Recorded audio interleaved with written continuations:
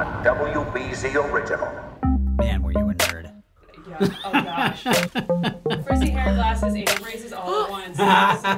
Bring it in. You didn't have frizzy hair. I had a Dorothy Hamill haircut, Oh, glasses, well, you had a Dorothy Hamill. glasses and braces with elastic bands. Yeah. Well, It you was were. so pretty. Actually, no. I take was. it back. You were a dork.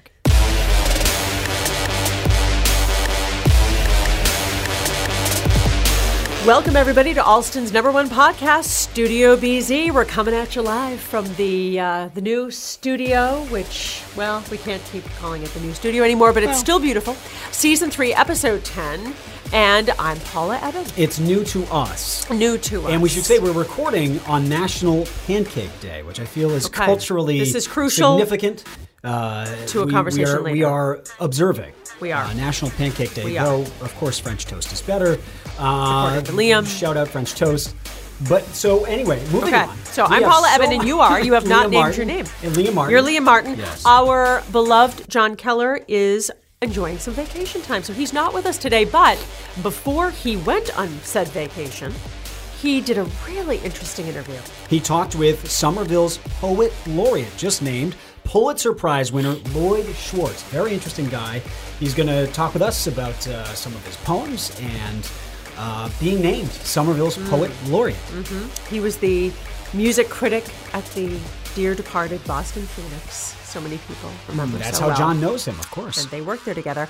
I did a really fascinating interview that I think represents a lot of hope for parents whose child has just been diagnosed with autism. Keith and Carol Noe of Brockton did an interview with me because they had recommended a woman who really helped their son through severe symptoms of autism from the time he was a toddler. And now that little boy, while he will always need some help, is in a typical public school kindergarten and doing very well. So you'll hear from them. That story is just miraculous. And we're also talking with Carol Fulp. She's a longtime Boston businesswoman and now an author, talking about a lack of diversity and how it could drive you out of business. She makes the argument that diversity isn't just a moral issue, it is a bottom line issue. It is better It's for your smart business business. to add diversity. We're going to be talking with Carol Fulp about that. And we we should say, how can I say Liam has very strong opinions and feelings about certain matters in general. In general, the latest. We talked about movies last week. Yes. On movie a endings. future podcast, we'll be talking about his strong stance on pajama pants. Don't but even that's get for me another started. day. Don't get me started. But this week, Liam, what are your feelings about our seasons here in New England? Well, I just think the seasons have changed and we have a new seasonal calendar here in New England. I pitched this on Twitter yesterday, let people know my feelings. Eric Fisher quickly stomped out my hopes and Debunked dreams of a new your seasonal thoughts. calendar. I'm going to debate him on this. All right. He is going to bring science and education and expertise. I will moderate. I will be bringing absolutely nothing to the table except my gut. Except your absolute firm Yes. stance that you are, what's the old saying? Often wrong, never in doubt. Right? That's Liam's motto. Terrible way to describe me. This, then, is the way the WBZ Shooting News Department works. She is a leader in Boston's business world and recently published a book on why companies will win if they have a diverse workforce. Joining us now is Carol Fulp, CEO of The Partnership. Thank you so much for coming in. Thank you. My pleasure. Great to have you here. And first of all, you are the CEO of The Partnership. What does your organization do? Well, the partnership has been around for 30 years. Our mission is to help ensure the economic competitiveness of the region. Now, there are lots of organizations that do that, the Chamber of Commerce, the New England Council.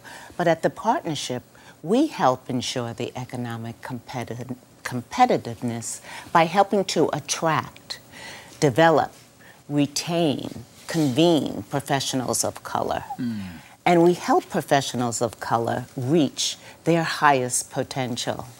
We do that while simultaneously working with organizations, with corporations, to help them create cultures where diverse professionals can thrive. That's such a great mission. This is your new book, Success Through Diversity, Why the Most Inclusive Companies Will Win. And you argue diversity isn't just a moral issue, it's a business issue, that businesses will do better when they're more diverse and that it's smart business. Why? Absolutely. Well, all the data points to that. In particular, the McKinsey studies indicate that the most diverse companies, particularly the most diverse companies at the highest levels, produce more profits. So, if you want to be as profitable as possible, you'll have a clearly diverse organization. Why?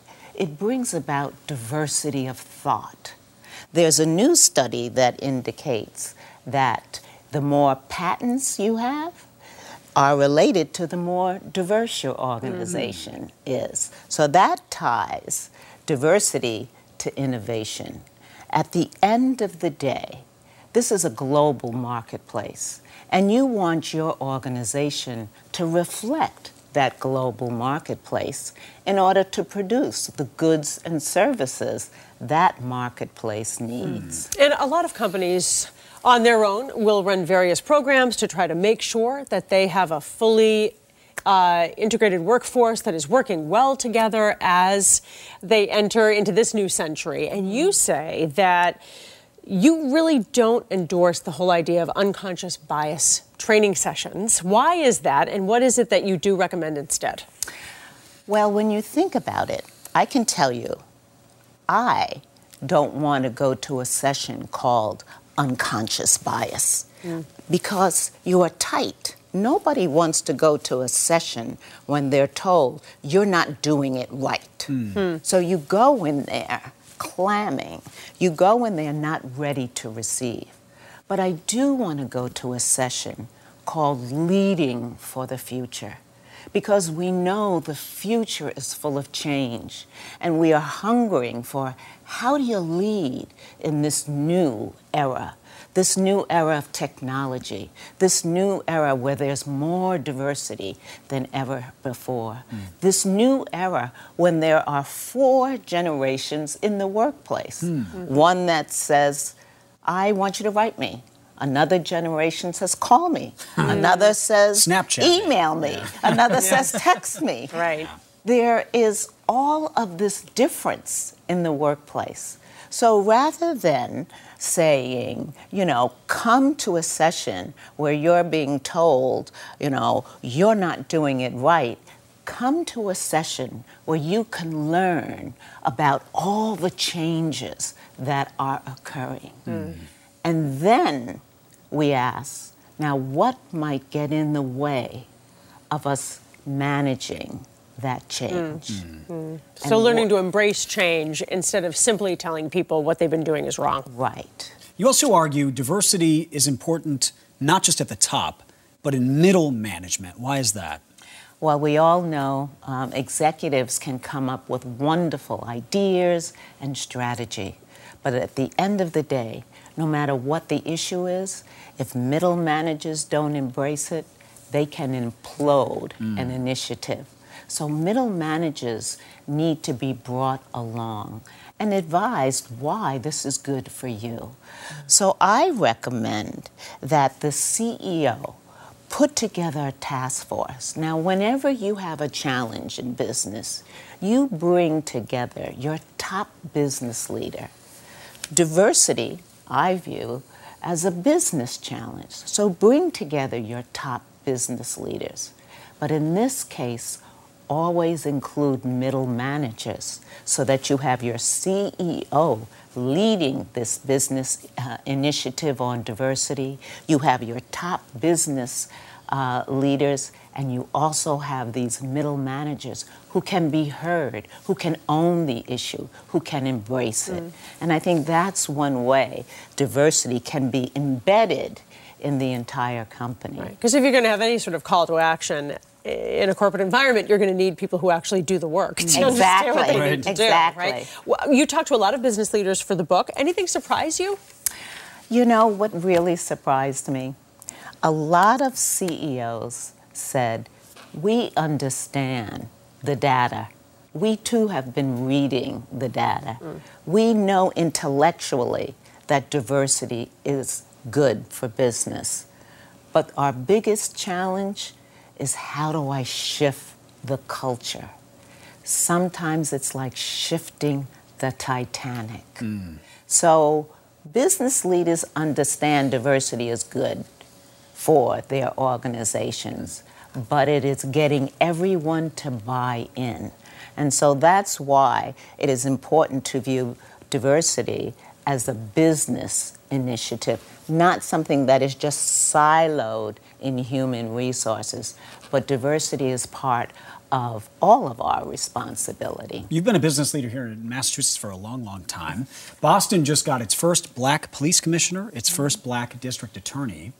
In your opinion, has Boston come a long ways in terms of diversity and recognizing some of the race issues in the city? Well, you know that we've had severe challenges. We were talking about Stanley Forman and that iconic photograph of him taking that photo of a white man taking an American flag and thrusting it in the face of an African American in a three-piece suit on City Hall Plaza. Not really all that long ago. In the 70s. And that is the image that so many still have of Boston. It is so important for us to talk about the new Boston that you're talking about, the new Boston that so many millennials now represent. Boston is now, as you well know, a majority-minority city. 54% of Boston is people of color. And when you look at your millennial population, 44% of millennials are people of color. So we are talking about a totally different Boston.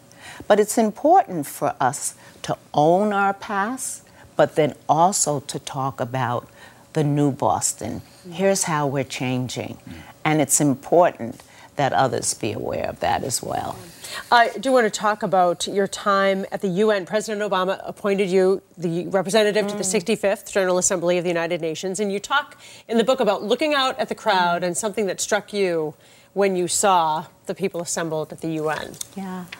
I had the opportunity to be appointed, and you know, when you stand on the stage of the UN and you're at that iconic podium and you look out amongst the sea of ambassadors, it hits you that most of the world is black and brown and yellow.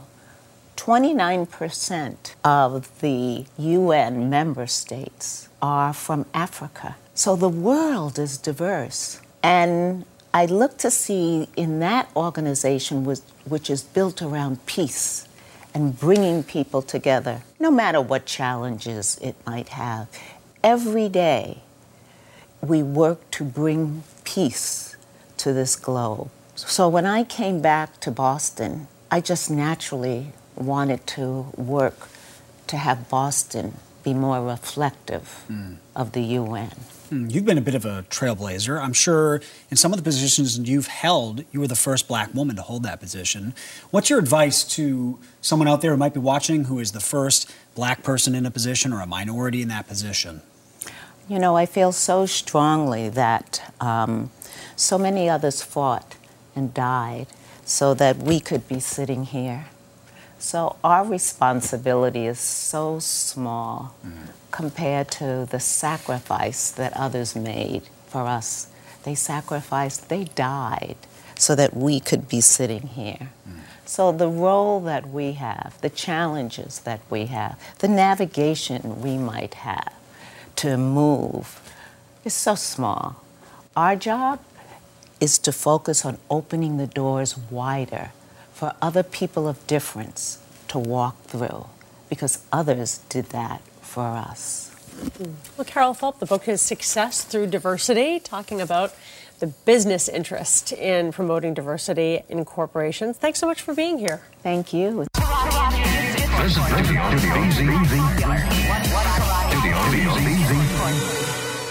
So I sat down at the May Institute in Randolph with a couple named Carol and Keith Noe. They're from Brockton, and they have a little boy named Josh, who's their third child. And they just recount this heartbreaking story that when this baby, who was completely hitting every milestone and doing well, suddenly at 18 months regressed, became nonverbal, and showed severe symptoms of autism, and how heartbreaking that was. Carol is an RN, so she actually said she was kind of on the lookout for this anyway once she had a boy, because she knew there was a higher possibility among boys to have autism. And so they just talk about how difficult this was. They were directed eventually to the May Institute, and there are several May institutes in Massachusetts and some in some other states for special needs children. And a woman there named Ann Essig worked with their son Josh from the time, first with home visits and then once he was at the center, using ABA, which is Applied Behavior Analysis. And I just think this story and everything that they talk about has to give such hope to people who have recently had a child diagnosed with autism, because as Ann Essig, the woman who worked with Josh, said to me later, there is no reason why, if a child gets a symptom of autism, that they can't learn, that the children she works with all progress. Josh is the best case scenario. There's no question about it. He is now in a typical kindergarten in a public school, and they point out while he'll always need services, he's fully functioning and verbal, and they just can't believe the progress that he made. And when you hear the difference in the way Carol, who's very descriptive, describes what they were confronted with this toddler boy and where he is now, it really does sound miraculous. And they're so grateful to this woman, Ann Essig, and the May Institute for working with him. When did you first notice that something was up? He was 16 months old. He was completely neurotypical. And then at 16 months, he started developing neurological symptoms. So he had seizures, and he was having episodes where he was unresponsive. He would pass out. His walk changed, his balance changed. He started falling. Some really scary stuff. He was obviously in pain, but we couldn't identify where it was originating from. Yeah. And he was babbling at a certain point, right? And had He some was, words, yeah. but then stopped? That's right. And where his initial symptoms were so neurological, autism wasn't a huge concern for me. I was worried about a severe neurological issue. And when they initially diagnosed him with autism, I was almost relieved. Because you initially thought, right. you were concerned it might be a brain tumor? I thought, that's right. I actually thought we were going to bury him. I didn't see survival as a possibility with the symptoms that I was seeing. It was like lights out, minimal language at best. He just couldn't tolerate Lack of eye his contact. environment, like at all. And yet there was no eye contact whatsoever. I didn't understand why is this happening, what is happening, but I knew I didn't feel him the way. His personality had changed so much, and he was so flat. And I held his little toddler cheeks in my hand, and I was trying to get him to look into my eyes. And I remember saying to him, Josh, come back. I miss you. I know you're in there. We're going to help you.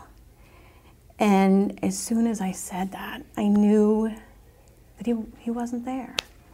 Not the baby we knew, he wasn't there. When did you first learn about what the May Institute could do? We interviewed 2 separate companies, and the May was one of them. I joked that Josh was born with an advocate because his grandmother's an educational advocate. So she recommended the May. I didn't expect much. I knew how severe his symptoms were. And it wasn't that I didn't have faith in my son or in the May. I knew what we were dealing with. I knew what we were seeing. You knew it was a tough road ahead. Yep. How soon did you see a difference, a change? Fairly early. It was mind-blowing. Absolutely mind-blowing. And all we wanted was for him to have the brightest possible future. Yeah. So. We just want him to be the best Josh that he can be. Of course. And it's largely based on positive reinforcement. It is. Variously, making sure you maintain strict barriers and don't let them get out of control. Sure. So Yeah. to be able to redirect That's right. They a redirect. child, but with positive reinforcement, they can really bring them back. They can. And the other part that was so important is they taught us what's causing this behavior. What does this behavior mean? So it's more than just the behavior. What's going on? The cause and effect. Sure. Neurologically He's upset. He's there's a better way to handle this. But the way they taught me how to interact with him changed the way I interact with all of my kids, actually. And it worked because it went from constant frustration, because I have this toddler who's screaming, to being able to communicate with him. And I learned how to redirect those negative behaviors or understand, why he was getting upset. And then to positively reinforce the good stuff. Yes. Were you amazed when he left here at the end of August and went to his kindergarten classroom? I was blown away. It was such. It was an emotional roller coaster. It really was. It was every emotional. Yeah. It was every emotion you could possibly ever I have. was so happy and proud, but also sad that he was Terrified. leaving and going out into the real world. Yeah, because this was his safe place. He was safe here. I knew that when I walked away from him here, that he was cared for and he loved. And I mean, you saw the kids respond to him. You They got that really- response every morning too. He's a popular guy. He was. I mean, he'd be going in and saying hi to the gals and billing. He knew everybody. So he's come a long way. He has. He has play dates. He has friends. He's playing with kids at recess. And, it's just, I didn't always know that was a possibility for him, Yeah. How does it make you feel now when you think about the fear you had and then seeing him at his... I'd say I feel both feelings. We're very happy with his progress and where he is now. I couldn't ask for more. The maid did wonderful things. But we also remember the child that he was before his regression. And he was advanced at all his milestones. And to go from one end to the other it's difficult, and you'll never forget that stuff. Yeah, it is. But I mean, I couldn't be happier with who he is today. Yeah. See, I feel like it's a miracle. I feel like with the symptoms that he had, for him to go from, yes, he was so smart and so on point or advanced developmentally, to so intolerant to his surroundings and really losing so many skills. Then to end up here, to have Ian as his BCBA, to watch him grow and really flourish. His story really is a miracle. We really got lucky. I struggled with, how do I say thank you? How do we thank someone for what Ian did? How do you say thank you? You took my child who wasn't doing very well and was in a place where I couldn't really reach him. And you brought him back to a point where he's going to go to kindergarten and he's going to make friends. And, someday I'm going to dance with him in his wedding. We'll see him graduate from high school. And if he wants to go to college, then he'll do that. And if he wants to get into the trades, then he'll do that. But when he wasn't doing well, those weren't possibilities in my mind. How do you say thank you?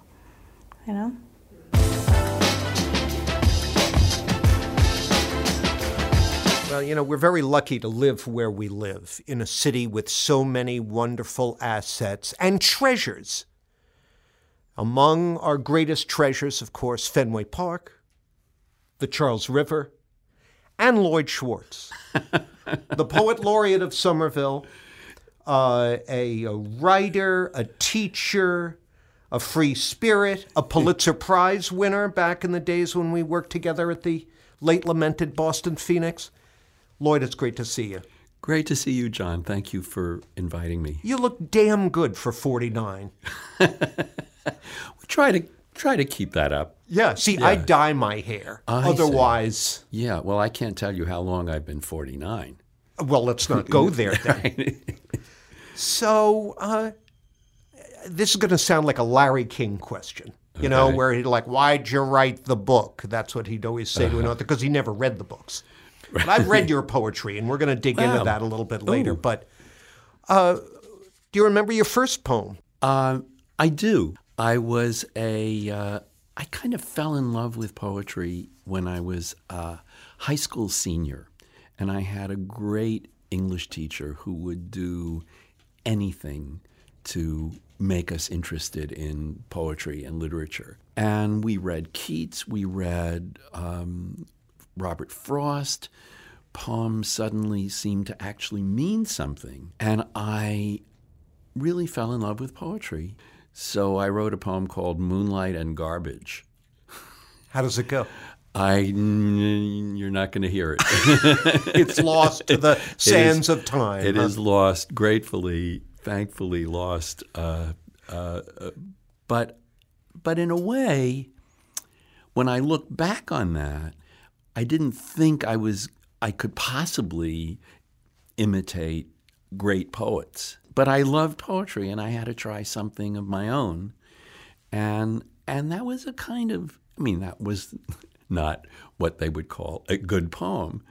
But I think it suggested something about my own temperament and my relationship to poetry. You express yourself in a number of different ways, prose, verbally. What's different or special about poetic expression? That's a question I've been asking myself for decades, for many years. To me, it seems that poetry, whatever the style, whatever the form, is a kind of distillation of whatever that subject has to be. It's boiling something down to its most vital center. Let me share a sample of your work and then have you explain how it does or doesn't explain what you just said. All right. This is a poem called Song from Lloyd's collection Cairo Traffic, University of Chicago Press, 2000, right? Mm-hmm. So a 19-year-old poem. Rain on the lake, room at the lodge, alone in a room in the lazy light. Loons on the lake, geese in the air, moose in the woods, aware, awake. A cry dislodged from the musty woods, the gamey musk of the one aroused. The roaming moose, the rooms lit up, the woods awake in the loony light. The moon dislodged, the lake aflame, the muse amazed, amused, aroused. That poem was recently set to music, which and since I called it Song to begin with, it had a musical quality to me, and the composer John Harbison just very recently set it to music. It's a series of 3 of my poems that have been set to music, and it's called Schwartz Songs. Schwartz Songs? Which I think is a very amusing. And there's a title for your next collection. Yeah, right. Well, this poem really grabbed me. I was reading through a bunch of your work because, first of all, it's so sparse. Mm-hmm. And this speaks to the point you made about how poetry distills things to their essence, or so it evoked. Was this Maine? It was. Yeah. Okay. Yeah. I love Maine, and it evoked Maine to me. Good. Just the descriptions of the environment there, but the wordplay is wonderful. The the imagery, and then at the end, how I assume the muse is you. Yeah. Your muse. You're my muse. And how you describe how nature can amuse and amaze and arouse the muse within. Can I tell you something a little funny about the history of this poem? I read it at a reading, and one of the other people reading was a poetry editor. And she had liked the poem and wanted to publish it. And her publication was a little nervous about the word aroused at the end of the poem. And would I be willing to change it to something a little less graphic? Really? Yes. And What? I better not say. What? I didn't change it, but Wow. it got very, very nicely Well, published that- eventually. The last thing I want to do is waste our time together going down Phoenix memory lane. Oh, here. let's though. But, while I've never felt constrained or hyper-edited in any job I've had, Yeah. there was nothing like the freedom of writing about politics for the Boston Phoenix. Yeah. Well, that was true of writing about music, because there were times when I was, let's say, critical of musical groups that advertised in the Phoenix, and that had to be something of a problem for the people who ran the Phoenix. But it never sank down to my level. Nobody ever said, can you be nicer to such and such. Oh, no, the late Stephen Mindich, the publisher of the Phoenix, was a stand-up guy when it came to that kind of thing. Totally. Yeah. Totally. I miss it tremendously. So now you have what strikes me as just a great gig. Me Poet too. laureate Yeah. of Somerville. What does it mean to be a poet laureate? Yeah, well, I'm kind of figuring that out as we go along. I haven't been a poet laureate for very long. Okay. Only a few weeks, really. My sense is that not only should there be more poetry in people's lives, but that there is more poetry in people's lives than they even realize. One of America's great poet laureates, Robert Pinsky, who was poet laureate of the country for 3 consecutive terms, had a really profound and wonderful idea, which was his favorite poem project. And that was to go around the country and invite people who were not poets, who were not part of the poetry world, to admit that they had a poem or more than one poem in their lives, and that the poem meant something to them. And then he went around the country videotaping these events in cities all over the place, in which, hi-fi repair people and ditch diggers and city officials had to admit in public that there was a poem in my life that really meant something to me, and then they would read the poem and talk about the poem. So on April 17th, we're going to have a similar event for Somerville at the Somerville Armory. The mayor of Somerville is going to participate. He's going to read a poem and say what it meant to him or why he liked it. And we're in the process now of lining up more people to come. No poets will be among the readers, at least not at this reading. And we'll see what happens. And I think there will be a minister and someone who owns a restaurant nearby, and they all have to be residents of Somerville. April 17th. April 17th. Somerville Armory, right there on Highland Ave. Yes. What time? 7 o'clock. 7 o'clock. Has the internet and the smartphone, the ubiquity of the smartphone, been good for poetry, bad for it? What an interesting question that is, because I think the answer is yes, it has been good for poetry. That, of course, there are the big places to publish, the New Yorker and Poetry Magazine and the Atlantic, but there are all these poetry websites, poetry journals that are online. And they are very widely read. The major poetry organizations, the Poetry Society of America, the Academy of American Poets, the Poetry Foundation, they all have websites. You can find almost any poem you were looking for on the web. And there are also all these new poems that are very easy to access because of the internet. What's your go-to place for really sort of cutting-edge poetry right now? I'm a big fan of an online poetry journal called Plume. Plume? Plume, and They just took a new poem of mine, so I'm very happy about that. But there's some really interesting younger people, but also old timers like me. I'm constantly being surprised by what I find there, and I'm always eager to see each new issue. But then in Boston, Plowshares, Agni, Salamander, magazines that have become affiliated with institutions, and always interesting stuff. And they don't just publish people from Boston. What's a recent poem you've written that you're especially proud of?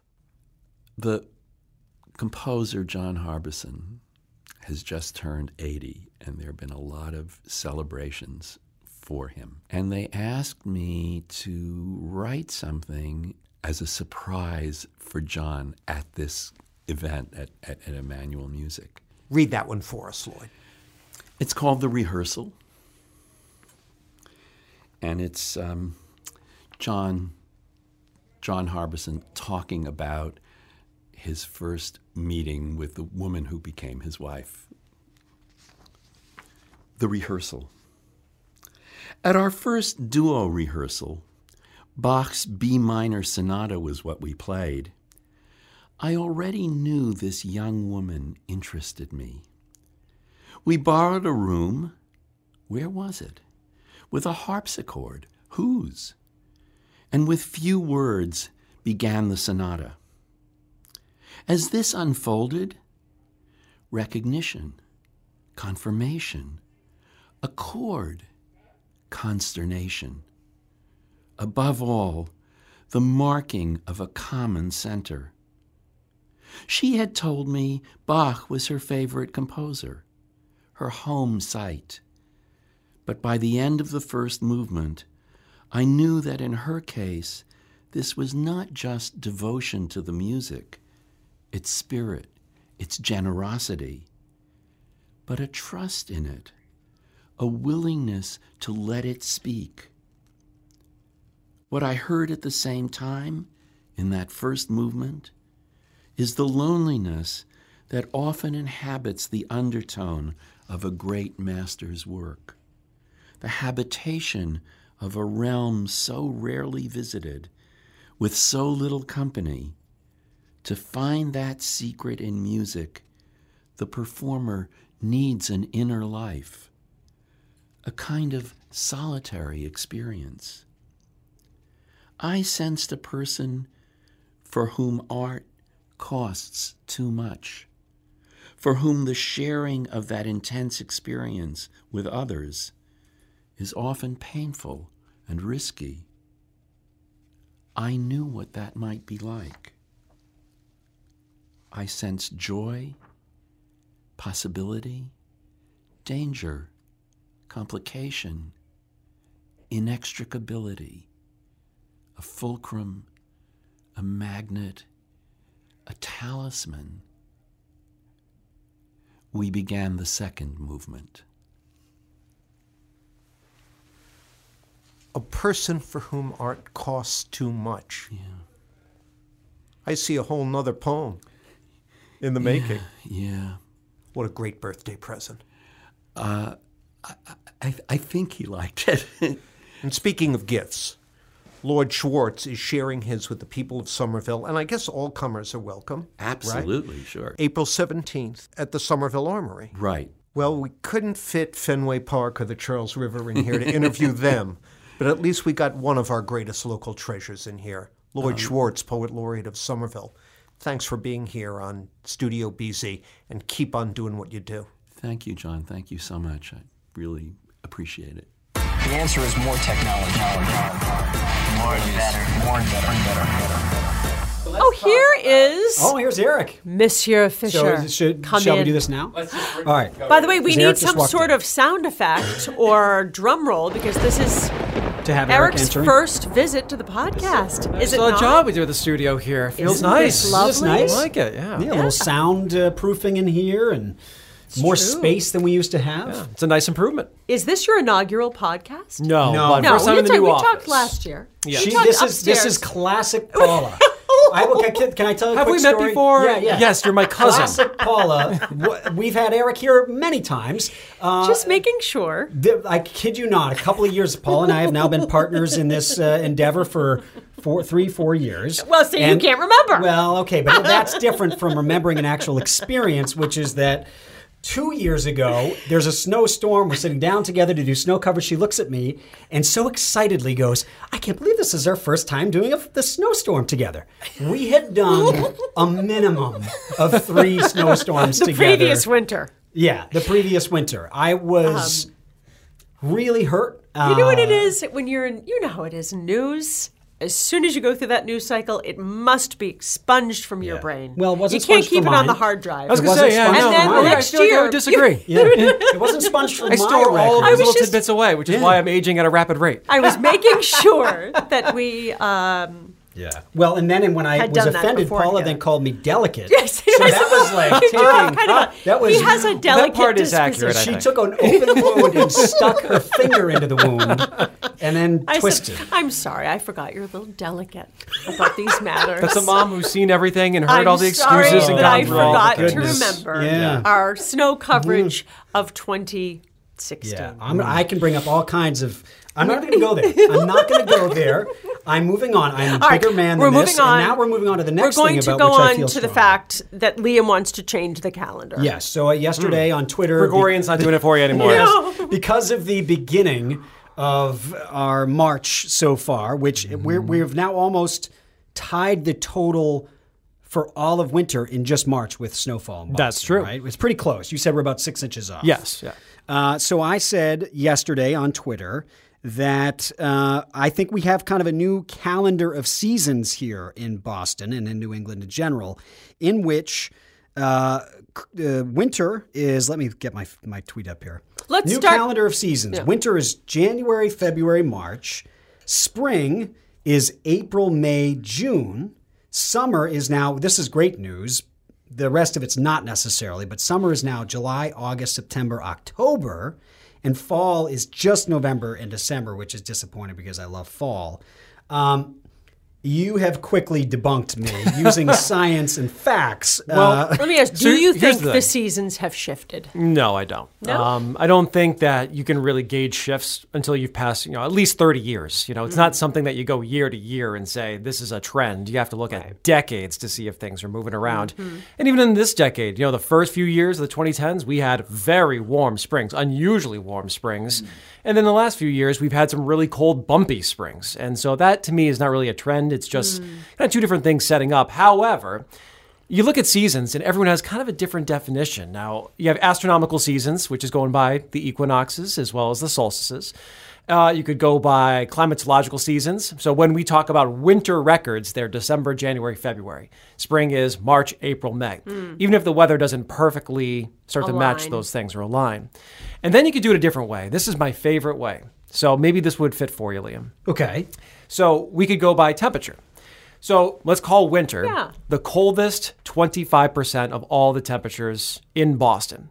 And we'll call summer the 25%, the quarter of the warmest temperatures. Fall and spring are what fall between the two. Okay.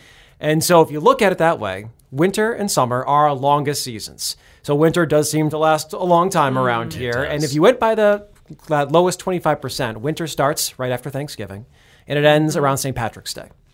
And that feels about right, doesn't it? It does. Yeah, It really that does feel about right. does. Here's my thing to go back to.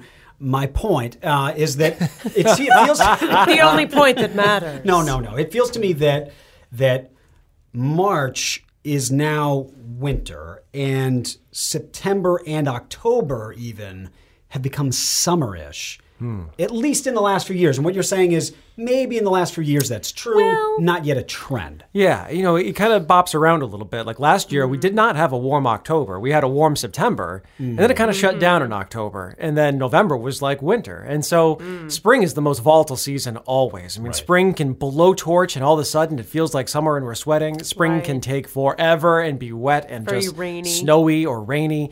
And March of all the months is probably the biggest wild card month, I feel like. And takes forever. It takes forever. The one thing you have to admit is even though the expression is no longer acceptable, our forebears used to call Indian summer hot weather into September and October. Correct? After a frost. Right. So it'd be like something okay. So that after a would, hard frost. Yeah, when it'd it be gets another warm again? warm spell after we had some cold. So clearly, that's always been a phenomenon. Here's what I'd ask then: is there no data suggesting any sort of a shift over time, whether it be a result of just cycles or a result of climate change? There has been some data, especially around this part of the country, that is showing that the seasons are smushing together a little bit more.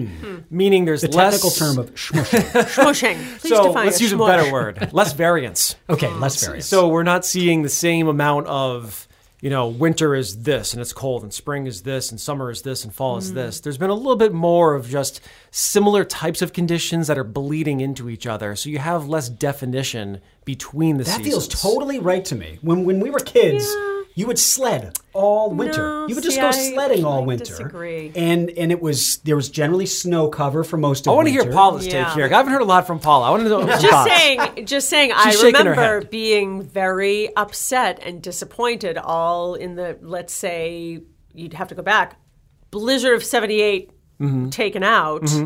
There were lots of winters in the late 70s, mid to late 70s when I was a child, when there was no snow on the ground. And I was Paula- so irritated because the grass, You are spot on. hey, Because we had there's one good a memory lot I have. of very quiet winters in the 70s and 80s in Yes, particular. I was actually just talking to another meteorologist I was today. robbed. And, we were talking about the snowfall and what we had the other day. And he's like, I'll take it. We, as a child of the 80s, we would go years without a single 10-inch snowstorm. Yeah. And now we have them all the time. Yeah. I mean, this last 10, 15 years has been crazy in terms of snowstorms. We haven't always held on to the snow cover. Right. It which I seems think like it melts changes the pretty quick. perception. We've had a couple of winters with deep snowpack, but this year, I mean, we haven't really had snow on the ground until the last couple of weeks. And that's been it for the whole season. So that part may be changing more because our winters have been getting warmer. Right. So it would make sense that maybe we would see less snow cover overall. But in terms of snowstorms, we kind of go in these decadal cycles of really busy times and really quiet times. The 70s and 80s, like you said, blizzard of 78 notwithstanding, was a very quiet time into the early 90s. And then as we got to like 1994, 95, from there up until about now, we've had this really snowy stretch. And I mean, we can have this podcast in 20 years and we can check back. But I think we're about to enter a quieter pattern again. I think if we look back 20 years from now, we're going to say, wow, that was really the golden was age of very snow. active.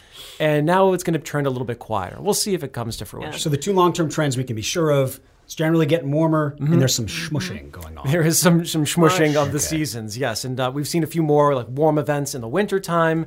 We've seen some weird cold or warm events in the fall and the spring. And so you don't really get into a seasonal mode. Now, that being said, these trends are not so drastic that maybe everyone would notice in their daily life. We're talking over decades of time. Yeah. And so we've always had these extreme conditions at any time of the year.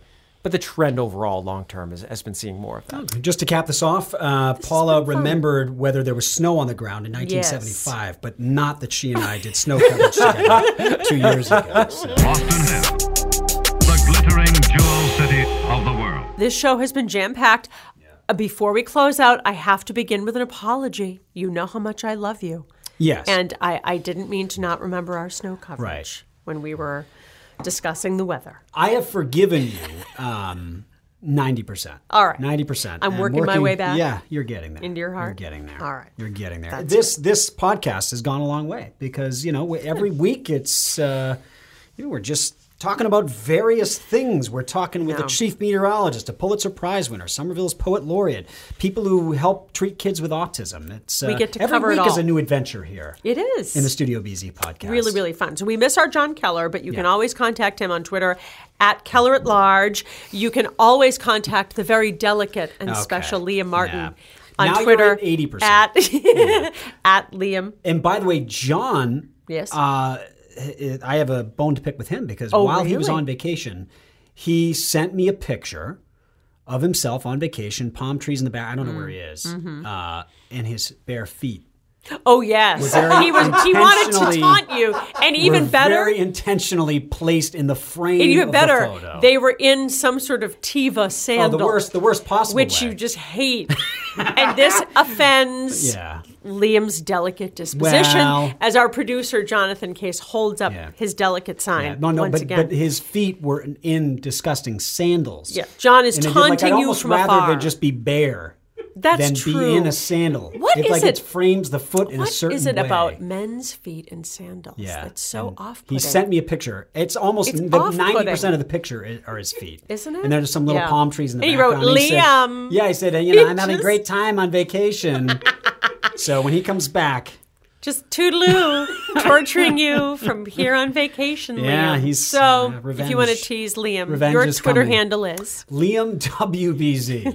Yes, and yours is... I'm at Paula Eben WBZ. John is at Keller at Large. It's at Studio BZ Pod. We would love to hear your thoughts Yeah. on everything from the season's defeat. Alston's #1 podcast. Jonathan, how Goes is the on. podcast going? Are we how we feel about how everything's going?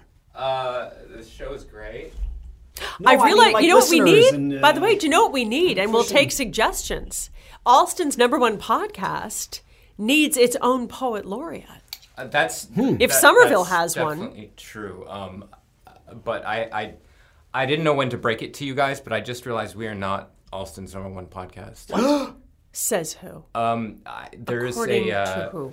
There's a podcasting studio like I've seen it. literally less than a block away from here, from PRX. So I'm not sure what shows record in there, but they're definitely They're getting more tune in than we I love are. he says, I don't even know what the I don't podcast even is, know. but I'm certain more people listen to it than listen to you noobs.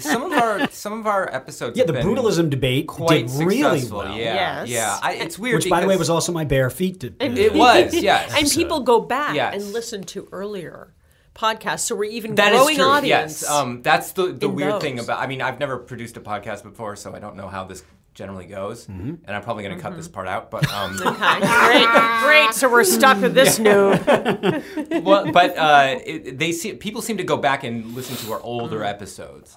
So They want either, to spend more time with Liam. Yeah, I don't I blame mean, 'em. either people like us and go back and listen to the old ones, or it's a keyword SEO thing. Who knows? It's a funny thing. I don't know how people find us, but Well, This is how the sausage is made, everyone. It's true. You're getting an inside This look. is it. as your producer, never push a mic in my face. So, do we have to say the thing that John always says at the end? Oh, I expect we will. Okay, go ahead. Yeah. We'll be seeing you. That was so wholehearted. I thought John you were, does it I with so love much that. more gusto than I did. Well, that's on you. I know. Yeah. That's why I was trying to get you to start it. And then you chimed in halfway through. Like I could feel you weren't in it. Should we do it again? Now I'm feeling Should we do it again? kind of delicate again now. And next week, We'll be seeing you. That was so much better. That was so good. much That one better. sold it, nailed it. Thank you, That's a wrap, Jonathan. everyone. And Keller will be back next week. Yeah.